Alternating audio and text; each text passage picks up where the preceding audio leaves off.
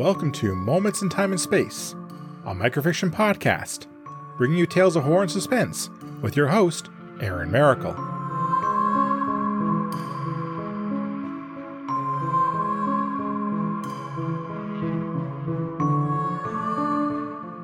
Hello everyone.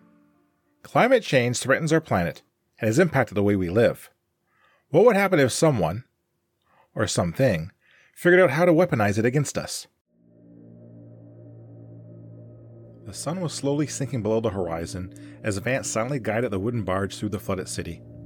In his hands, he held a large wooden pole that he used to gently push off ruined buildings when the barge drifted too close. 3 other people sat in the wooden barge in silence and kept a wary eye on the water. Everyone knew the dangers that lurked within the water, and trips to the city were generally avoided at all costs. Unfortunately, the summit had run low on antibiotics, and the only place to find more was at the medical centers located within the flooded ruins. Vance had made this trip several times and knew the closest hospital was only a building or 2 away from their current position. With luck, they'd find the medicine they needed and avoid having to venture deeper into the flooded city. "Damn fish," Ben muttered from his spot near the front of the barge. "Shh," hushed Jill, who sat just behind him. Vance scowled. Everyone on this barge knew that there were rules to follow when venturing into the city. The first rule was silence is golden. Any loud sound or water disturbance risked attracting the attention of the fish, and if that happened, the odds of anyone seeing the settlement again dropped dramatically. Vance glanced at Harry and saw him sitting perfectly still in a spot near the rear of the barge. He was the youngest of the group, and this was his first barge run. So far, Harry had done quite well, and Vance began to think he might be a good candidate to be trained as a pole handler for future expeditions. A splash from the front of the barge drew Vance's attention. He saw Ben and Jill huddled in a whispered argument. Beyond them, there were ripples on the surface of the water, where something had been dropped or fallen off the barge. "Hush!" Vance hissed, and the barge fell silent. Everyone froze. With each tense moment that passed, Vance counted each of his breaths. It had been a superstition that he had developed on past trips to cope with the stress. If he got to 30 and nothing happened, everyone would be safe and the mission would be a success. On the 22nd breath, something hard hit the left side of the barge and lifted it slightly out of the water before it crashed back down with a splash. Everyone scrambled to find something solid to hold on to, and the barge was rocked again by a second hit. "Paddle!" shouted Vance. Everyone scrambled and picked up a wooden paddle from the storage box in the center of the barge. Vance caught a glance of a silver dorsal fin breaking the surface of the water behind them, but said nothing. He needed the crew to focus on paddling the barge as fast as possible, and not what might be lurking in the water. The barge picked up speed as the people paddled hard. The wooden vessel rocked as it was repeatedly struck from below. Vance could see the hospital, and he guided the barge towards it. In a few more strokes, they would be at the 5th floor window that served as a primary entry point and a step closer to safety. "Ben!" Jill shouted. The last hit in the barge had caused Ben to lose his balance.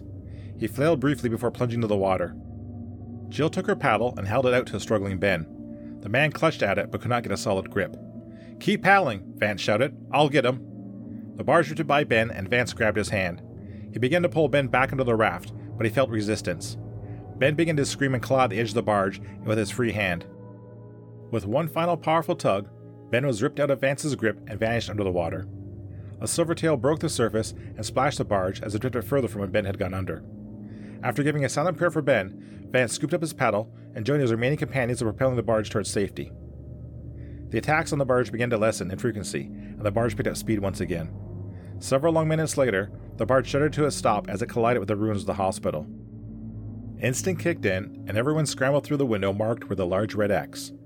Before he left to safety, Vance tossed a mooring line around a steel pole embedded into the building to make sure the barge would be there when they returned. He collapsed on the grimy floor next to his 2 companions, drained of all energy. They all lay there panting and gasping, still stunned by the loss of Ben. Harry caught his breath and rubbed his face. "You think they're gone?" "The damn dolphins are never gone," Jill sobbed. "It's bad enough they flooded the world, but why do they want to try to kill us?" "Everyone shut up," barked Vance.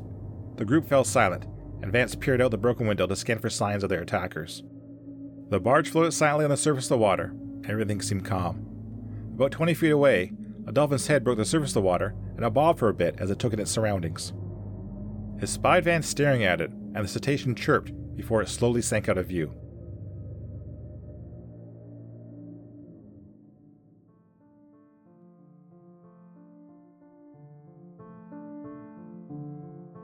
Stay out of the water.